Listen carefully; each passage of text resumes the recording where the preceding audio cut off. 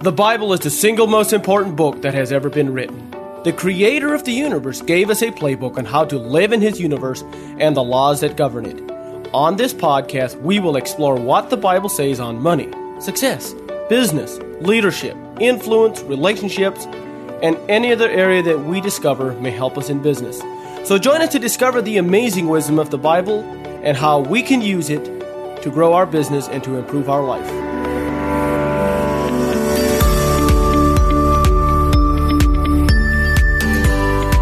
Jacob here with another episode of the Let's Get to Business podcast. So today I'm going to talk a little bit about using your strength and using what you have, using your resources, skills, abilities, and using them and being authentic with them.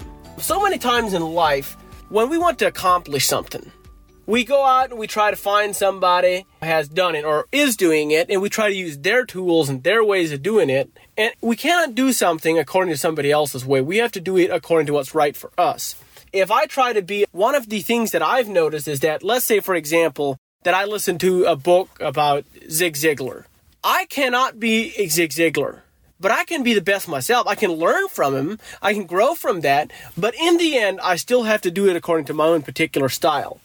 So many times in business, gurus and coaches and business people, they want to try to tell other people how to do something along a certain way, and they say this is the only way to do it. You got to do it in this way with this kind of style. The problem with it is that what works for them may not necessarily work for you. So in the end, we have to use what we have. And there's a really good example of this in the Bible in 1 Samuel 17, verse 38 to 40. It was right when David came to the camp of the Israelites. There was this guy that came out called Goliath. I'm sure you've all heard of Goliath. Goliath comes out and he challenges, "Oh, you people, if somebody comes out and fights me and whoever wins will win the battle," whatever.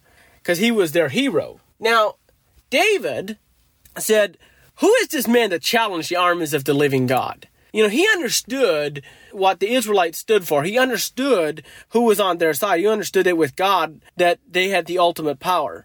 And he starts going around and talking with people about that. And word kind of gets around to Saul pretty soon. And so Saul says, okay, well, he's going to let David do it then.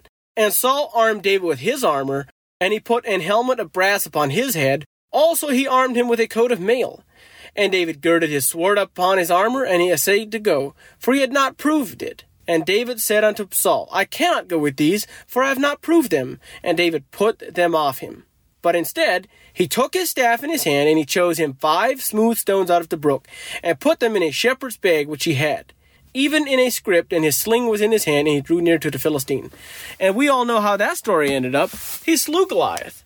Now, my question is, how would David have fared if he had tried to go out and fighting with Saul's style? See, he could not be a good Saul. He was a David. They did a study on the whole David and Goliath thing. They realized that if he would have tried to fight Goliath, Goliath's strength was a sword and a shield. Now, if he would have gone and tried with a sword and shield, he would have probably lost. But instead, he fought with what was his own style, with his own particular way of doing it. And I think it's important that in each one of our own lives, that we don't try to do things in a way that isn't right for us. We got to do what's right for me and fight in my style. And another example is that God has given each one of us resources and materials and abilities. And I think it's important that we recognize that we are not weak. We are not without resources. Now, we are all given a different measure. We're all given a different measure of resources. But we have to use what we have and use it to our best of our ability and be true to ourselves. Because in the end, the Bible says, one of the things that I think is so incredibly important is, if those who gain the whole world yet lose your own soul, that's not worth it. And I know that in this case, I'm not necessarily talking about your soul, but like yourself. When we lose that, you lose the uniqueness and the value of yourself. So it's important that we realize that we have the abilities to be successful in our life. We don't have to wait for some future time when we get some specific things that we think it takes to make it in business or in life or to be successful or not broke or have a good marriage. We have the abilities, we have the skills right now. I think it's important we pray and ask God for them, but I do believe that we have those skills and abilities as we speak. Be authentic to yourself and use what God has given to you to bless other people and whatever else you may decide to accomplish in life. So with that, hope you have an incredible day. Thanks for listening. We'll talk with you next time. If you have enjoyed this podcast, please rate and review us. If you have suggestions or comments, or would like to have more information, visit jacobdlee.com. Thank you for listening.